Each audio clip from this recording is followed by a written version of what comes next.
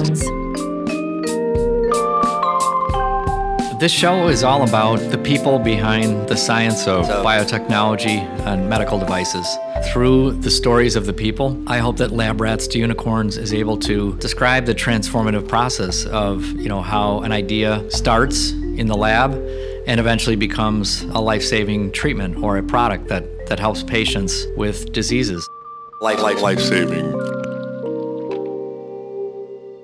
Sri Kant is an experienced biotech executive and company builder. Over a 20-year career in life sciences and healthcare, Sri has worked across investing, operational, advisory, and entrepreneurial roles and functions.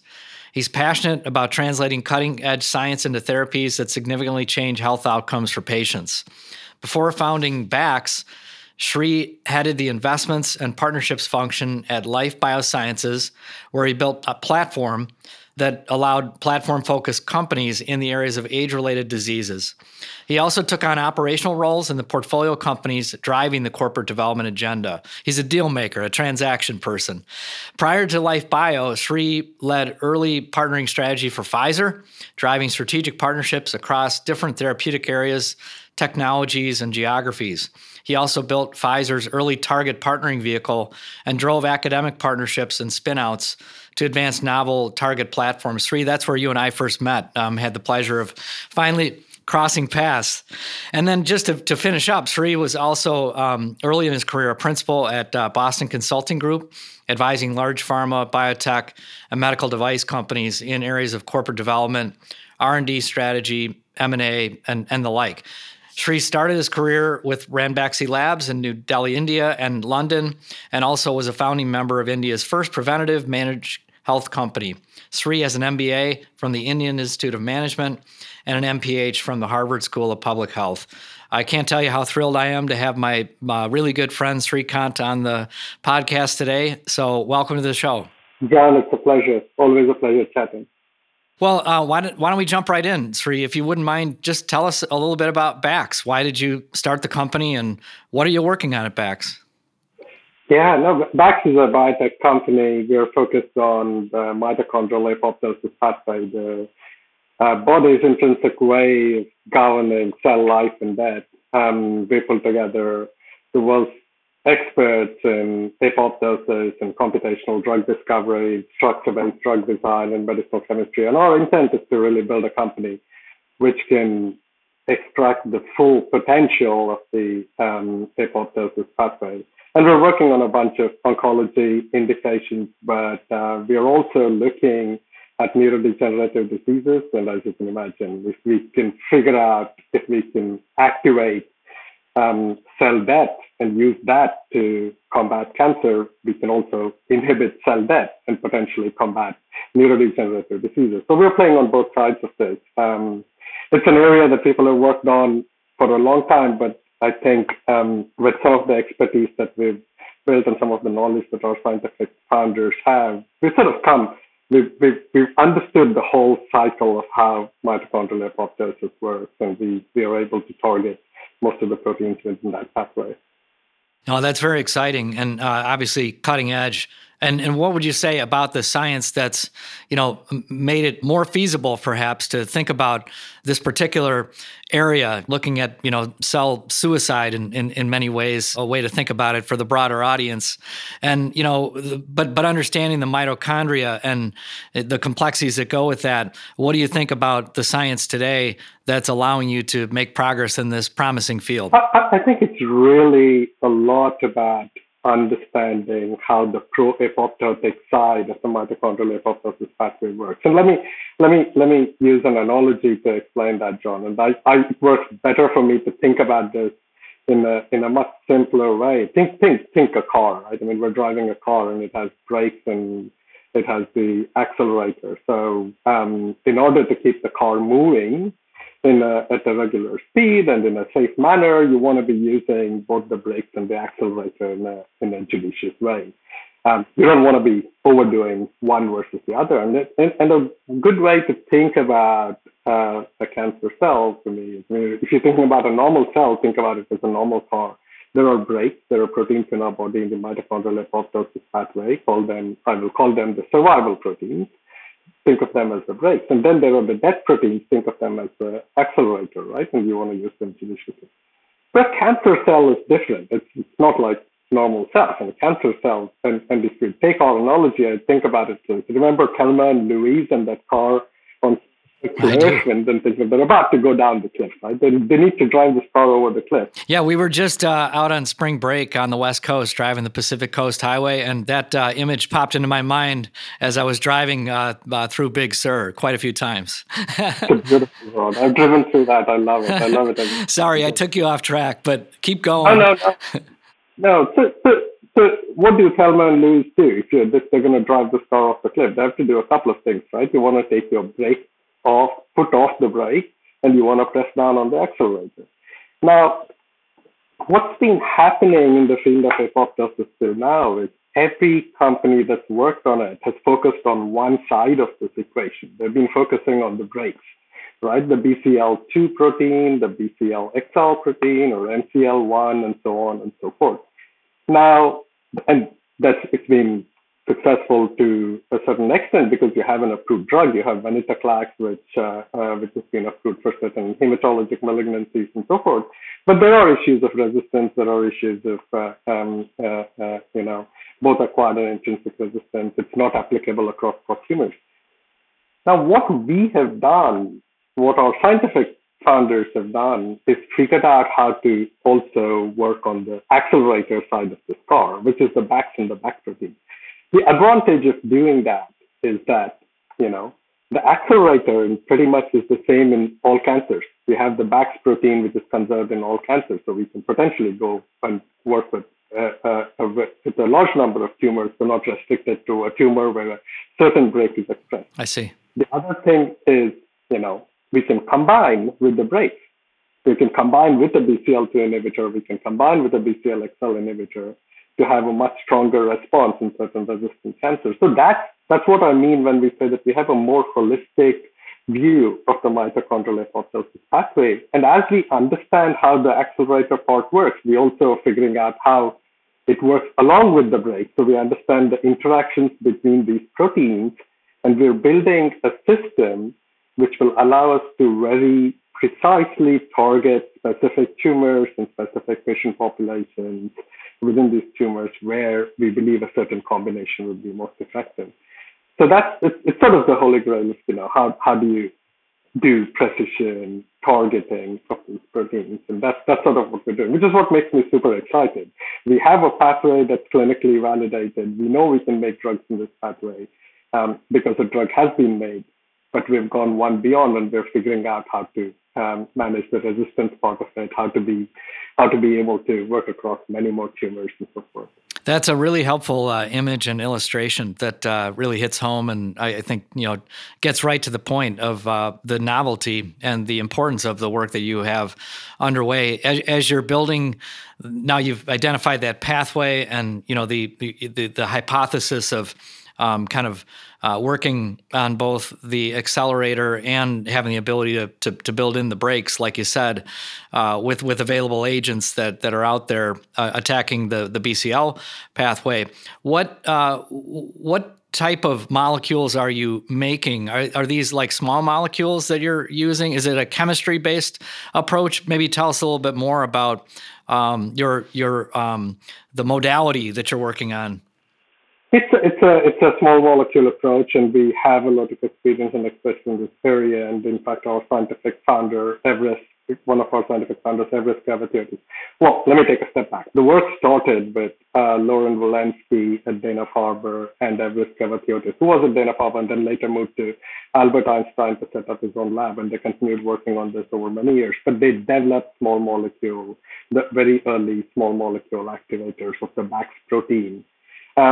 And what they were able to do is show that the BAX protein, which is the dead protein we're working on, that it can be targeted and it can be activated.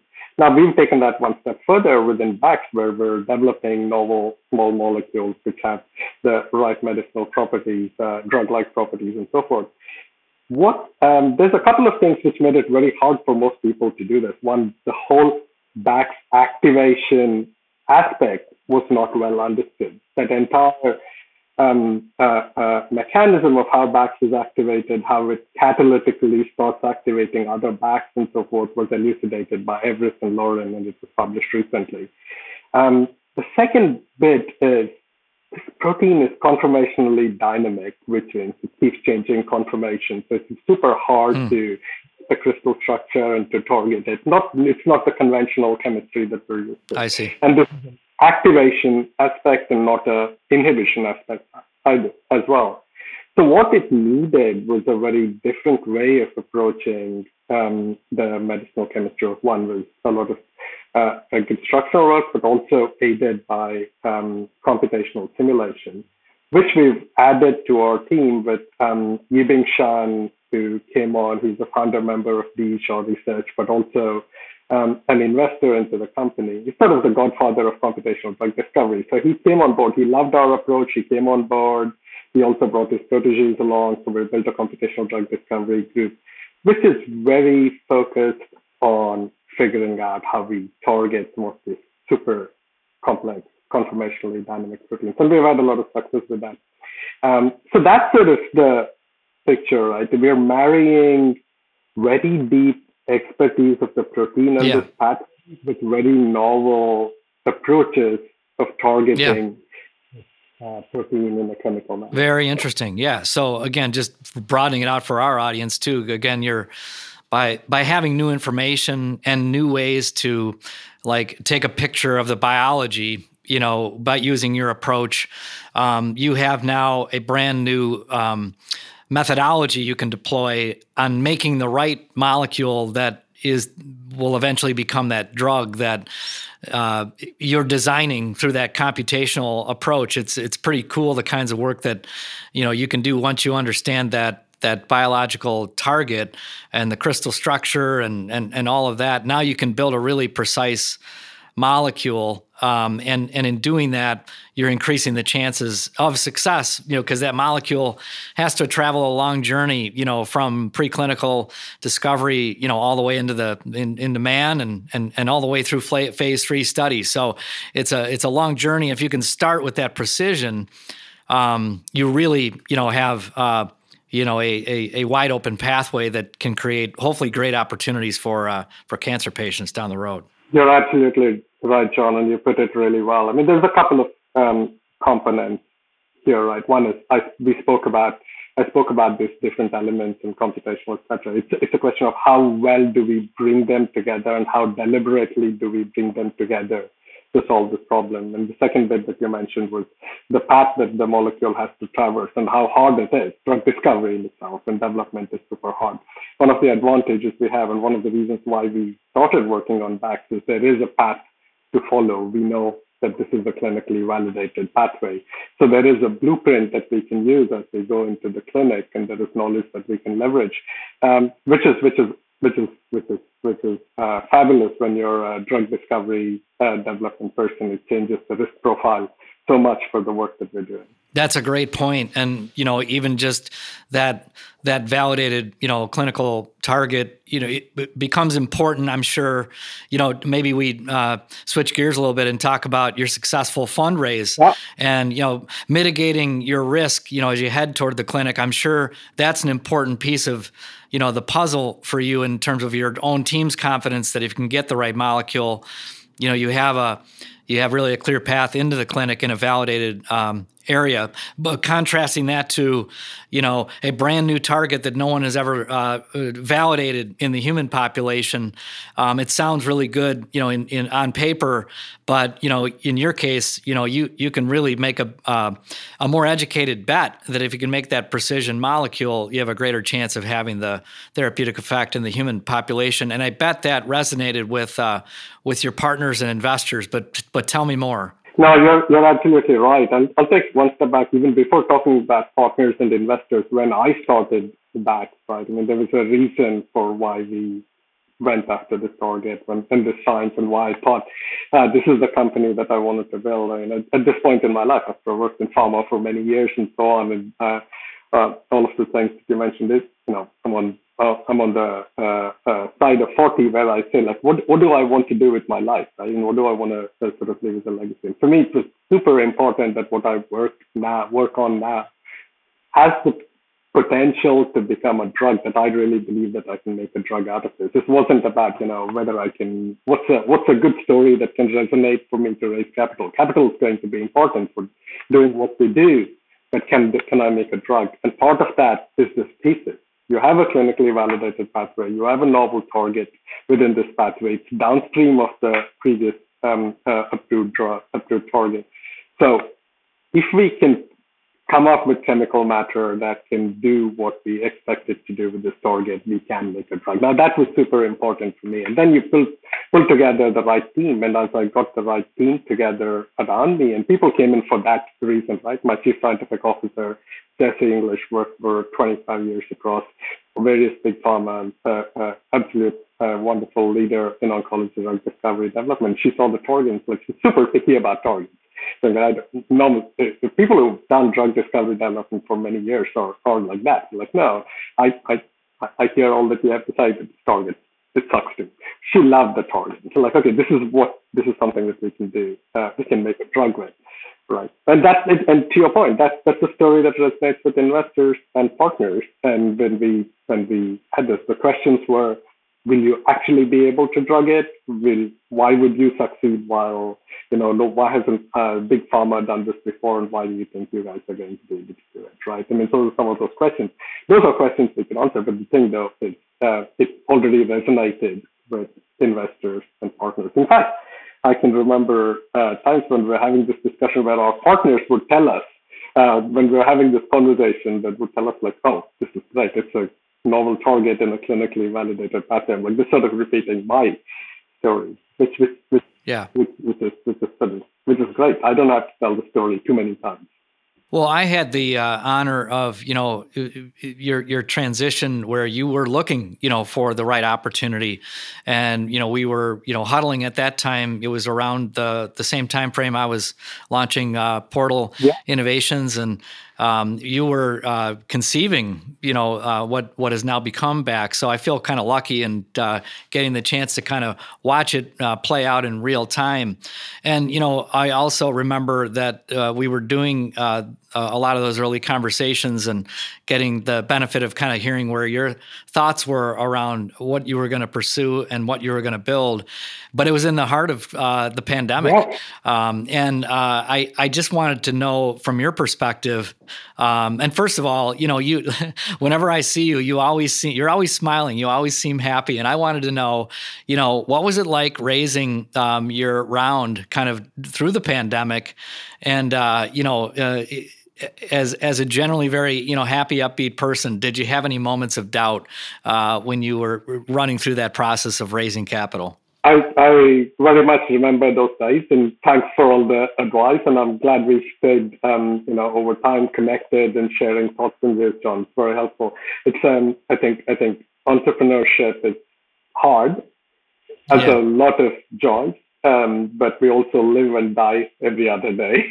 So talking to like-minded entrepreneurs, people who've done this, it's always fun, and it's just great to hear from you.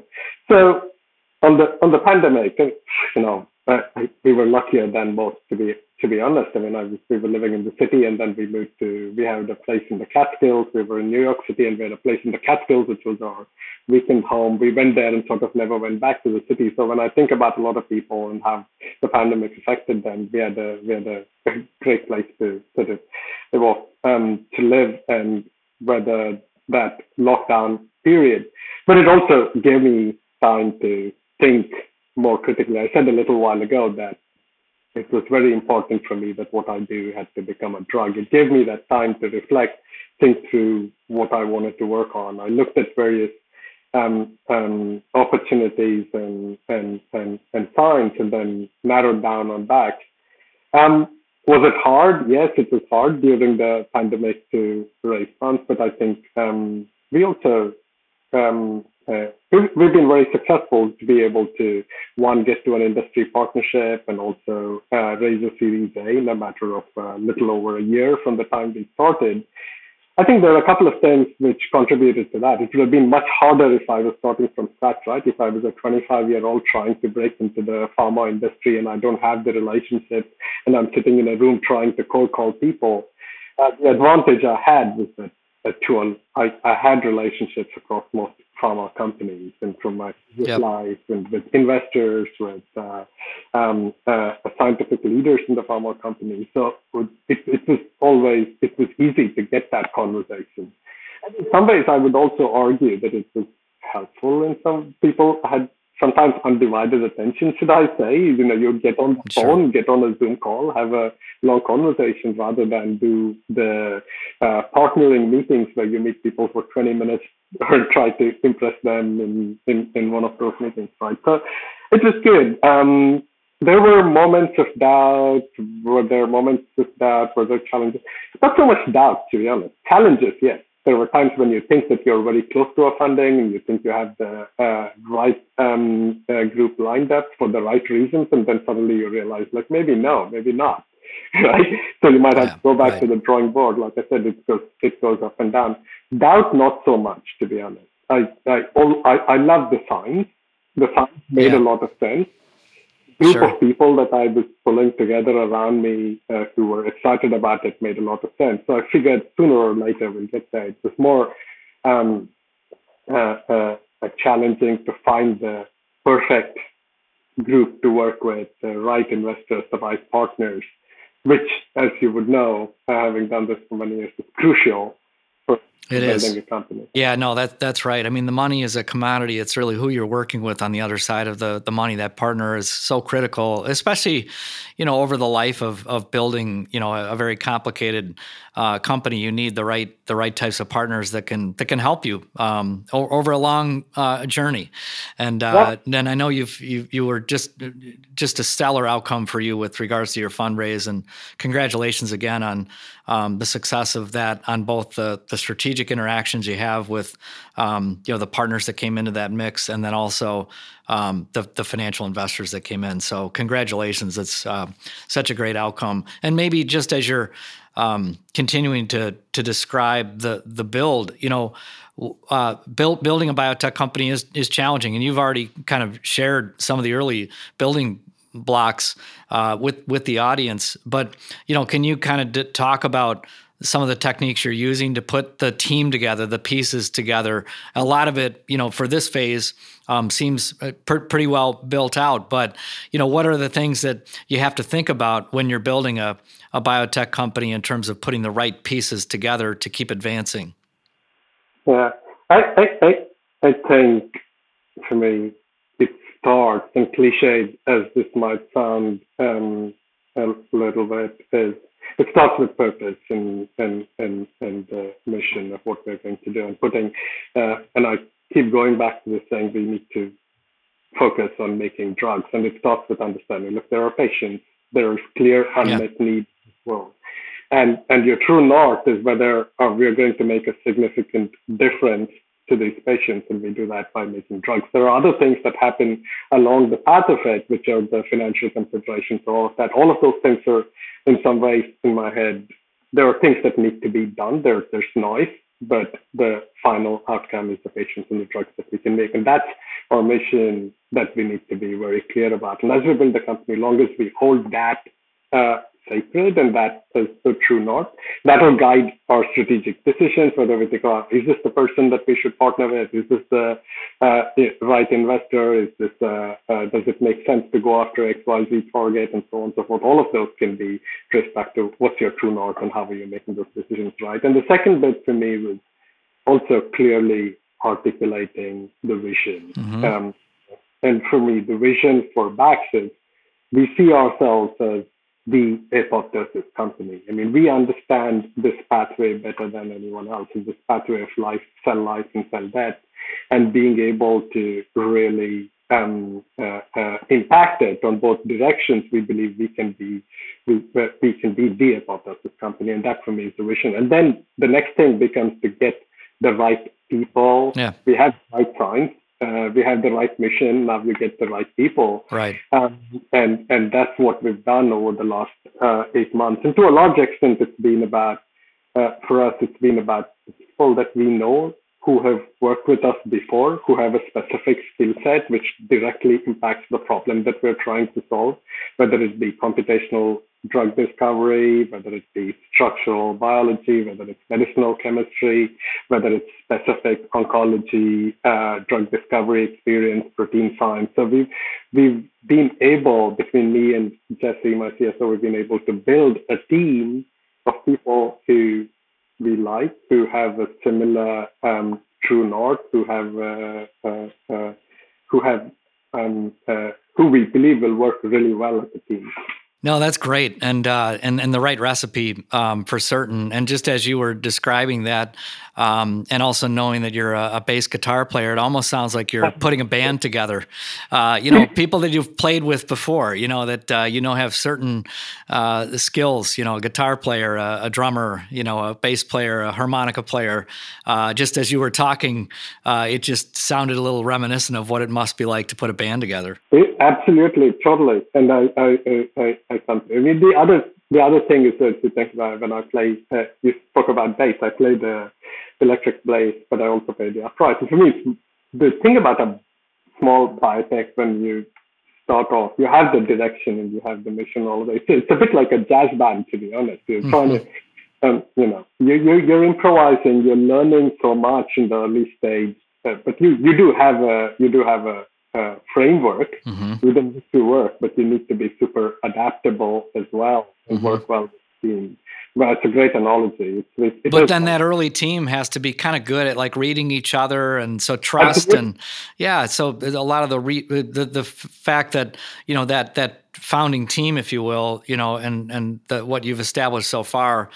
The ability to kind of know each other's, strengths and challenges and be able to work together from the get-go is a really important element, it seems to me, in building a success. I'm sure any successful company, but even more so, when you're setting out on a long journey, like bringing a drug to the marketplace. Yeah, and that gets exacerbated, or rather, that becomes more important during the time that we're in, right? During the pandemic, trying to pull a team together, which is partly in Boston, partly in New York, and then we're not meeting each other in person at all, and we're doing everything through Zoom. The fact that people have known each other before and worked with each other before and trust each other and see a larger purpose, that makes a huge difference. Otherwise, it's so hard. I mean, even when you meet people, communication is so hard between people. So if it's strangers trying to build a team together over Zoom, you can imagine how hard it's going to be. Absolutely. Yeah, no, great point. And, just maybe just in some of your formative years, I know that a lot of your academic training was maybe focused a little bit more around business. Your first role, kind of at coming out, and working in India at Ranbaxy, and then kind of onwards into Boston Consulting Group. What made you find your way into biosciences innovation in the first place?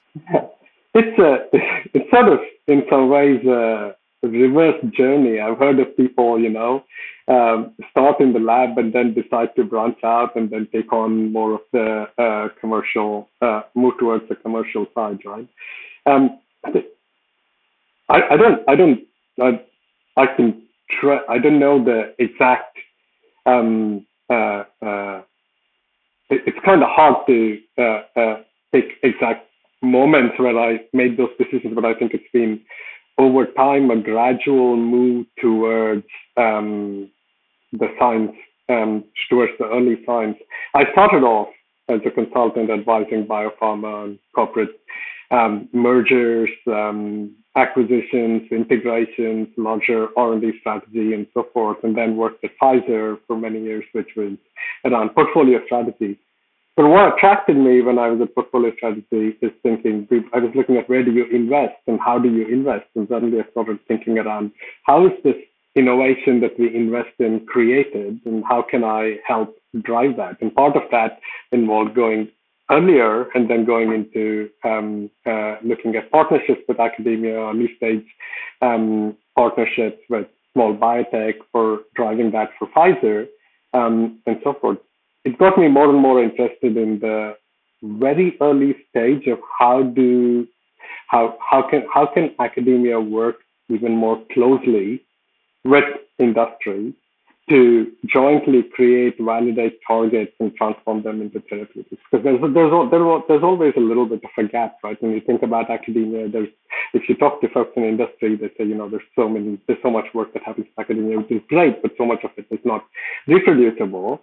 So you need to, do the work all over again. You talk to academia, you say, like, we've gotten it to the place that we need to. We expect industry to take it forward from here, but there's still a little bit of a gap. And who's going to actually bridge that? And that was the area in which I was working, both for Pfizer and then later when I joined Life, I was looking to start companies in areas of science like autophagy or senescence, which are really bridging that gap between great ideas and hypotheses and getting them to the validated stage and then translation into therapeutics. So sort of a long answer, but I think it was more the fascination of early science and innovation drove me from where I was and the larger picture coming on. But I think having a bit of an exposure across the entire value chain allows me to think more expansively right now about what something could be. Yeah, and I would think that as you describe it, kind of a reverse journey, however one would look at that. I would imagine that your experience, at Pfizer or even in your consulting roles, of kind of being at that commercial level, of understanding what it's going to take at the earlier stage to qualify, if you will. And I mean that in the sense of, the molecule, the program, the robustness of the clinical data, to be really worthy, of taking to patients and getting it all the way to the market.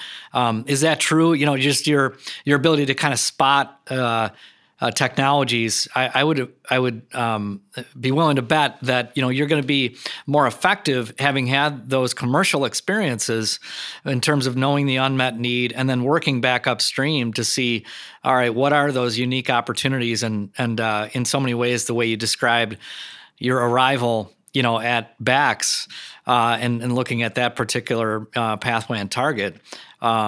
To what extent was it informed by just your experiences in big pharma? To a large extent, because there's a couple of things, like what those experiences in big pharma and all those years, both consulting to big pharma and being in big pharma, building companies for big pharma does is give me a couple of things. One is it's a very practical, realistic lens to the early part of the science, right? When I'm evaluating Bax or evaluating any science, I think in terms of what is the path, taking the science and turning it into a drug that can go to patients, right?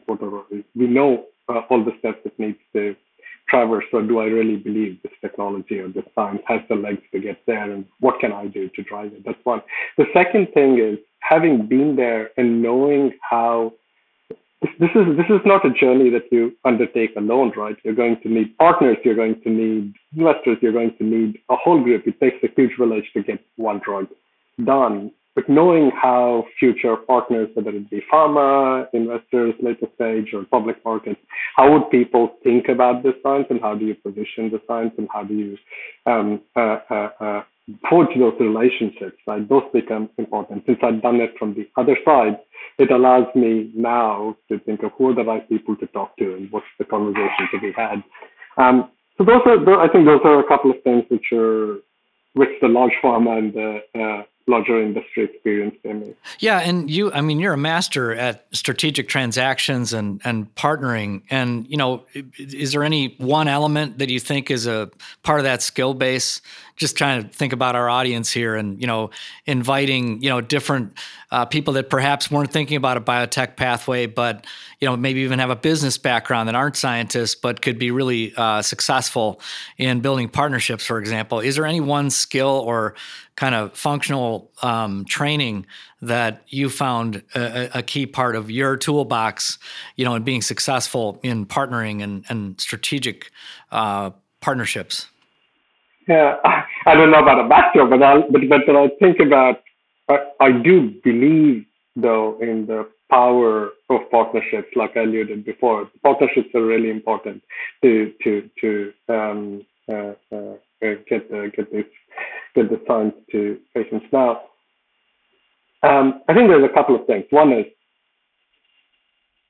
getting the right partners, and part of that is understanding what the incentives of your potential partners or investors are and whether they're very aligned with yours. Right. I mean, there are times when you're a small biotech and you're looking to raise funds, and there are times that you could be desperate. Like, money is money. Right? Who's the first person that comes across and who can put in the money to help us and who can drive it? But it's also, I think it becomes super important to also evaluate whether their incentives are in line with yours. And I'll give you an example. If I think about various partners, so pharma is a good partner for me very earlier on, even as an investor, and I use the word investor partner interchangeably, because the economics of a pharma company are driven by whether they make a drug or not, right? And if my goal is to make a drug, we have aligned incentives. So that's a good place to start with in the first place. Now, that's a good point. Now, then it becomes a question of how do you get the other things in place, and are all other incentives aligned? And then there's all of your negotiations and so on and so forth. And one of the things that I've found is trust becomes a super important element here, because you're doing negotiations and you're working through term sheets, you're working through various pieces, and you're not going to agree on pretty much everything there, right? I mean, you're going to, there are various points where there's going to be dispute, but you're not going to solve that in an agreement all the time. So are you able to believe that your partner is going to behave in an X way or Y way because their incentives are aligned in that direction, and then move forward towards closing that deal? And how well are you able to make those judgments, right? So those things make the difference sometimes in whether you can create a deal or not. And finally, I'd say a lot of things don't happen because we're sweating the small stuff. So if your incentives are aligned, if there is a good level of trust, some of the smaller details, while in the larger picture still important, the smaller things, don't sweat the small stuff. Let's get the partnership in place and move forward. I remember piece of advice that a good friend of mine said, when you're starting to think about these collaborations and partnerships, you're thinking of what happens if it breaks up, and how do you split things up and all of that. It's sort of like, thinking of what happens in the case of a divorce before you're getting married, right? I mean, you want to go in with the right intentions and expect that this is going to last for a long period of time, and you'll work things out. And that's what I see what a partnership should be. No, that's great. No, very, very useful, and very, very wise thoughts.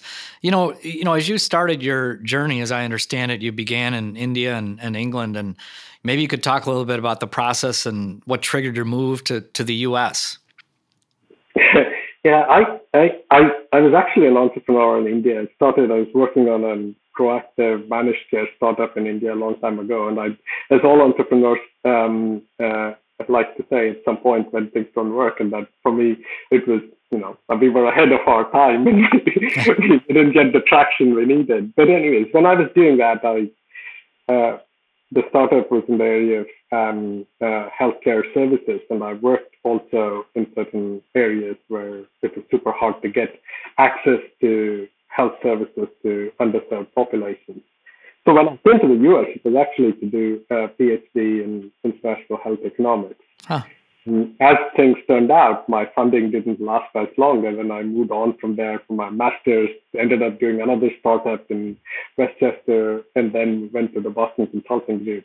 But my original goal when I came to the US was, when I went to the Harvard School of Public Health, was really to work on creating novel ways for access for medicine to underserved populations. Special thanks to our sponsors, World Business Chicago. Connect with World Business Chicago, the city's economic development agency, and discover more about the city's vibrant life science ecosystem. From Chicago's global universities and research institutions to its diverse pipeline of skilled talent and vibrant neighborhoods, as well as its cutting-edge lab and office space, Chicago has the fuel for your company's success. There's no better place to build a life science company than in Chicago. Well, but when I think about, moving from one place to another, beginning again, that seems like the ultimate risk-taking move and experience. But how would you compare that move where you kind of left things behind and began anew over in the U.S. To the entrepreneurial risk-taking mindset? Are there similarities, or is that off base? I think there are similarities, right? I mean, there's a couple of things. When it takes to move, and I'll take one more step back. I'm the only person in my family in India to have not just left the country, but left the state. So, and I don't have relatives, immediate relatives in the U.S. or even outside India, which is, for me, an entrepreneurial venture in itself, just moving. Yep. Sort of lends, I think, more logically for me to do an entrepreneurial venture now. I guess what I'm trying to say is, with people who are willing to make that kind of a move from a overall life perspective, like I did, would probably be more open to entrepreneurial challenges. It's more a straightforward path. The only other thing I'd say is the rest of my family are academics. Pretty much. My parents are academics. My brother's an academic. My spouse's parents are academics, or siblings are academics. So the one thing that I've always thought about personally is like, how did I end up not going into an path and ended up going into a business? I don't have answers. It's just, I guess, the way we're wired. And to your question before of why did I go back to science from the commercial side, it's probably to do about wanting to shape things, so hold it in my hands and wanting to shape things. And maybe that's the thread, right? No, that's fascinating, and thanks for sharing your perspective on that. And I maybe just as you were walking that journey, and just even in the big picture, the importance of going through the process and having the experiences involves setbacks and challenges along the way. What can you share with up and coming next generation entrepreneurs that would like to follow in your footsteps, as they as we guide them on both the joys of entrepreneurship, but some of the challenges and the sobering aspects that go with that journey as well? Yeah, I think a couple of things. One is, there are going to be challenges, right? There's going to be ups and downs in this journey. And one of the things that I found harder to do, I would say earlier on in my career, is how do you handle temporary failure or rejection or whatever? And the immediate reaction would be it's part of it is denial, and say like, oh no, it wasn't my fault, and it was X, Y, Z. The world is conspiring against me, and all of that kind of stuff. And maybe people are, I'm not thinking about this right. I have the right path, but it's not. But over time, it's become more introspective as you think about failure, and it's less personal, and it's more about the question of why didn't this work, and it was why was I unsuccessful? It's like, why didn't this whole process work, and what can we do to make it different, right? And I can't say that it's I've figured this out tonight. Yeah. But I think that's the big difference for me now, and I'm also more peaceful at with thinking if when something doesn't work, I'm more calm, and whether reacting to it on a more personal basis and take it like, okay, this is an insult to me or an affront to me, but there's a rejection or something's not working. Yeah, I've found that same thing over the course of my journey as well. Just that maybe earlier on, just the ability to decouple the company or the program or the product, from me as an individual, Yeah. I found more difficult early in the journey, and it's something you have to work on all the time. As you said, we're still not perfect. It's something we're humans, we're emotional, and entrepreneurship implies being personal. It's a person that's getting it going, taking a risk, and so especially early on, but. As the company grows and develops, it's no longer about the individual, and the individual, at the core, it's really about the company and the team. And successful companies begin to decouple, that original person from the company, and that's what allows companies to grow and scale. So I think in knowing or learning that over my career, and not always doing it well, but learning, maybe more gracefully today, that definitely allows scalability to occur. And I think in the name of, building something bigger, I think that is a great lesson, is decoupling the personal from the setback or whatever the case might be, and not being defensive or combative is a tricky thing to learn early on. I think a lot has to do with ego, and part of it is, and that's also driven by how secure you are with who you are, right? And part of that, I think, comes with age and after having done a bunch of things. And I can think back to when I came to the US first, and it's a new country, new ways. Even classroom was different than what it used to be in India. And then I worked with people, and then I would probably take pretty much everything anyone said. What do they think of me? Did I say the right thing in this meeting, or how should I behave in this meeting? How do I impress people? And over time, it's been, I think, I care less about that. I'm more focused on less focused on me, but more focused on the work and the problem and what we're trying to solve. And that makes a huge difference. It's sort of a learning curve for all of us.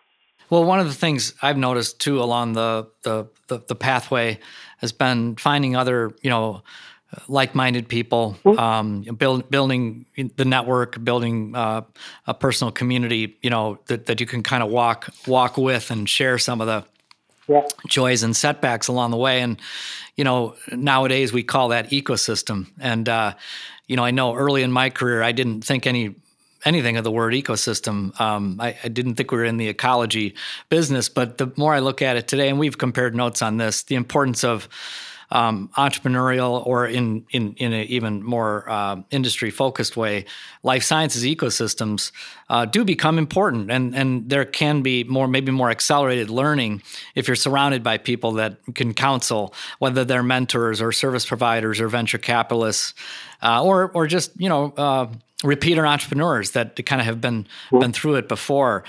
But can you comment around, what you're seeing in the ecosystems that you're surrounded by? I know you've been, kind of part of the New York ecosystem as well as Boston. Any comments around the importance of ecosystem, and maybe just a comment around how, the New York biotech ecosystem, for example, is evolving? Yeah.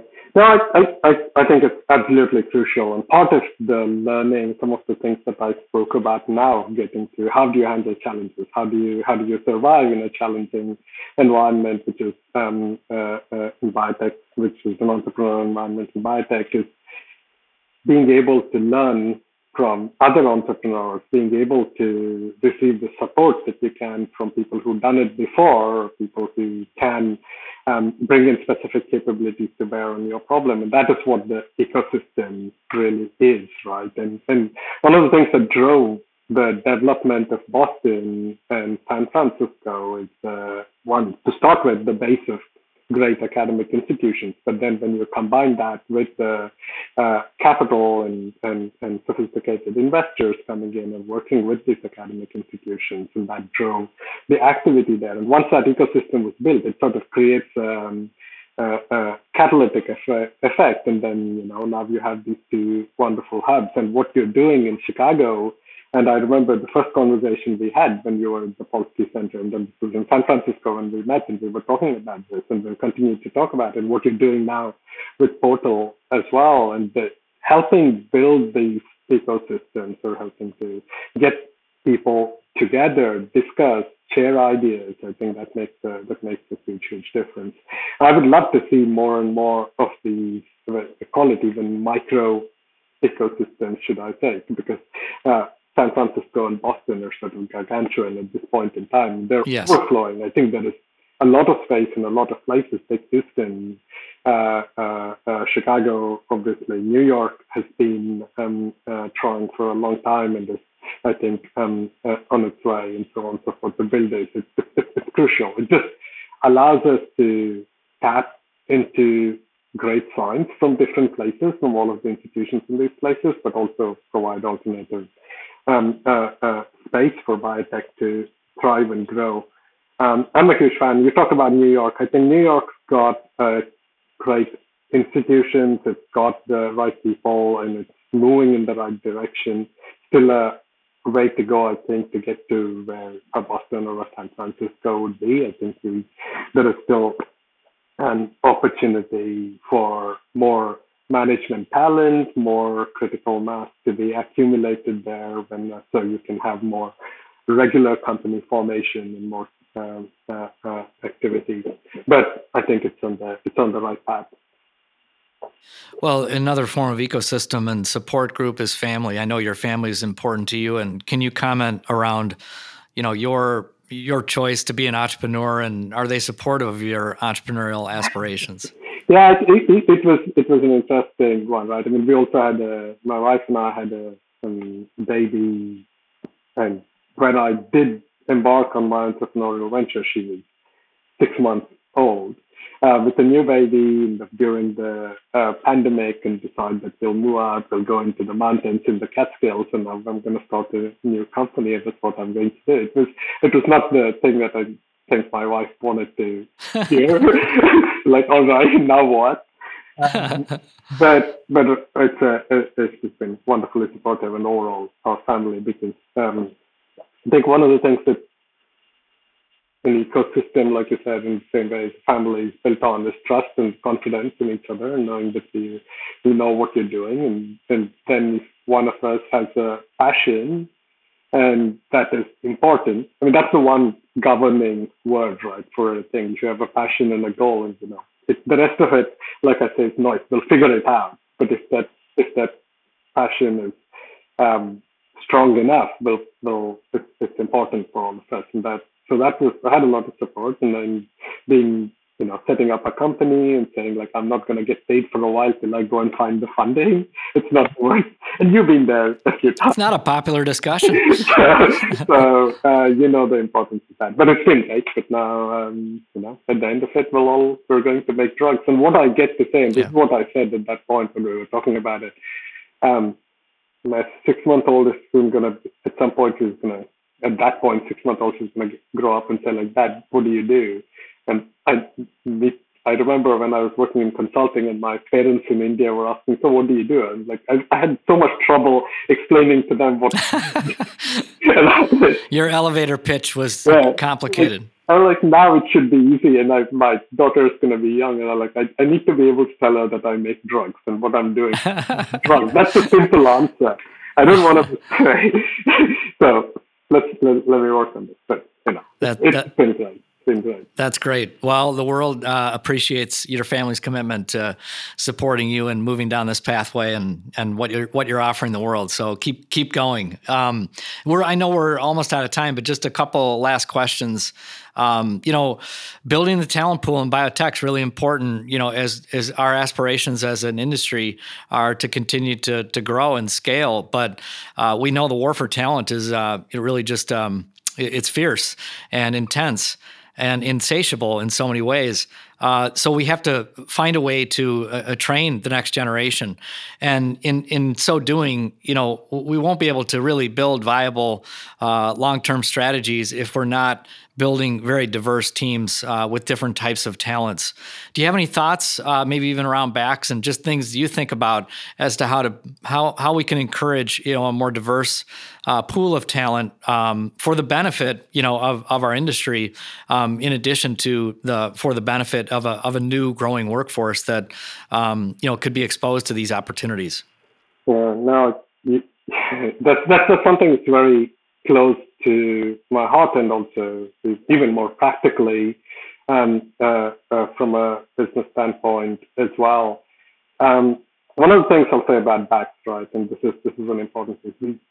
In order to crack this problem of tackling these dynamically, conformationally dynamic, hard to drug proteins, it wasn't a straightforward path. We needed to bring in capabilities which were tangential, should I say, in some cases. And that for me is like bringing in diverse skill sets and ensuring that they work together very well. I mean, I know of companies where we talk about computational drug discovery, but which is a great thing to say, but how applied is it, and how closely working is it with your traditional drug discovery development expertise, right? And for us, it was crucial that anything that we bring in work really closely well together, and that's the culture we look to instill in our team, and that's what we started with. It certainly helped that we got in people that had worked with each other before and who had the same line of thinking. But to start with, it was we wanted to make sure that we were bringing in these diverse elements, and that diversity is not just from a perspective of skill set, but it also from a perspective of race, gender, health. Because we just wanted to bring in a group of people who have a lot to contribute, which I'm proud to say from all of those aspects we're doing really well. On the BACS front, it also, I think, becomes incumbent on a lot of us to the point that you made, as entrepreneurs, as leaders, as biotech, to inculcate that kind of thinking overall, just from the perspective of growing the community and making opportunities accessible across to deserving people. But what a great example of why it's in the economic interest of the companies and the teams that make up those companies to have people looking at problems from a different perspective, and without which perhaps you wouldn't have cracked that structural biology problem. No, absolutely. In fact, a couple of our when we built our scientific advisory board, right, it wasn't about bringing in only people who know about apoptosis. We had those. We had two people who were at the forefront of the field. Then we brought in two clinicians, Ross Levine in number one Sloan Kettering, Amit Verma at Montefiore, who are clinicians working on hematologic malignancies, who bring in that perspective. In addition, we brought in Pat LaRusso, who's run phase 1 clinical trials for a long time, runs the Yale phase 1 center, who brings in the aspect from a trial perspective. But a couple other people that I mentioned is Lonnie Wu and Steve Altshuler in UCSF. Now, these guys are mathematicians and computational biologists, system biology. So they take a completely different approach, and they haven't worked in apoptosis. But what they bring in here is a very different systems biology thinking to apoptosis problems. And that for me is key, because when we bring in this kind of expertise from some of the world-leading experts, then that allows us to take a path which people haven't thought about when we're looking for this problem. And that I think is going to be key to our success. And that's why when I think about the mitochondrial apoptosis pathway and say that I believe we're going to be the leaders in this pathway, it's because we're able to harness the power of these diverse approaches and bring it to bear very deliberately on this pathway. It's not about pulling all of this because it's a cool thing to say, but is it very specifically relevant to the problem at hand? And that was very important to me, and that's how we built this company. That's really cool. True innovation. And then my last question really is just kind of Back to the Future, if you had an opportunity to make a recommendation to your 16-year-old self, what would that recommendation be? I mean, there's a couple of things. One was, I think the biggest one would be to be a bit more out there.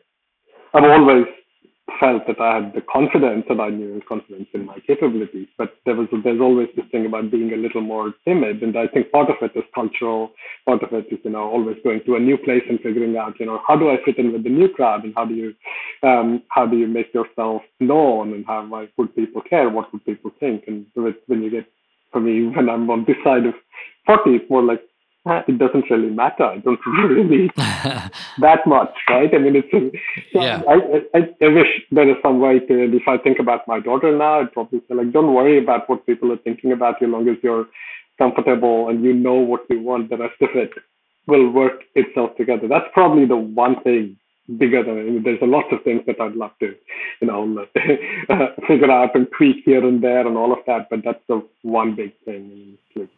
Yep. No, well, that's great advice. But I can certainly say you're doing big things, and I'm really excited to see the next chapter unfold for you and for Bax.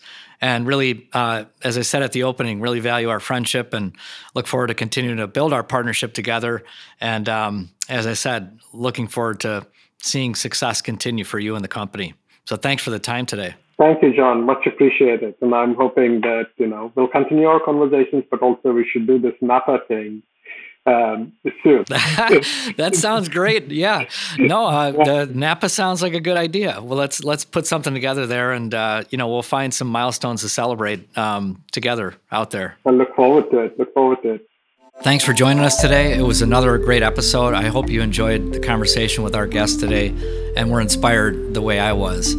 Looking forward to reconvening again in 2 weeks. Please visit our website at labratstounicorns.com. We welcome any of your comments, feedback, ideas. If you want me to ask certain questions of guests, or you have ideas of people that we should be interviewing. That is all. Goodbye.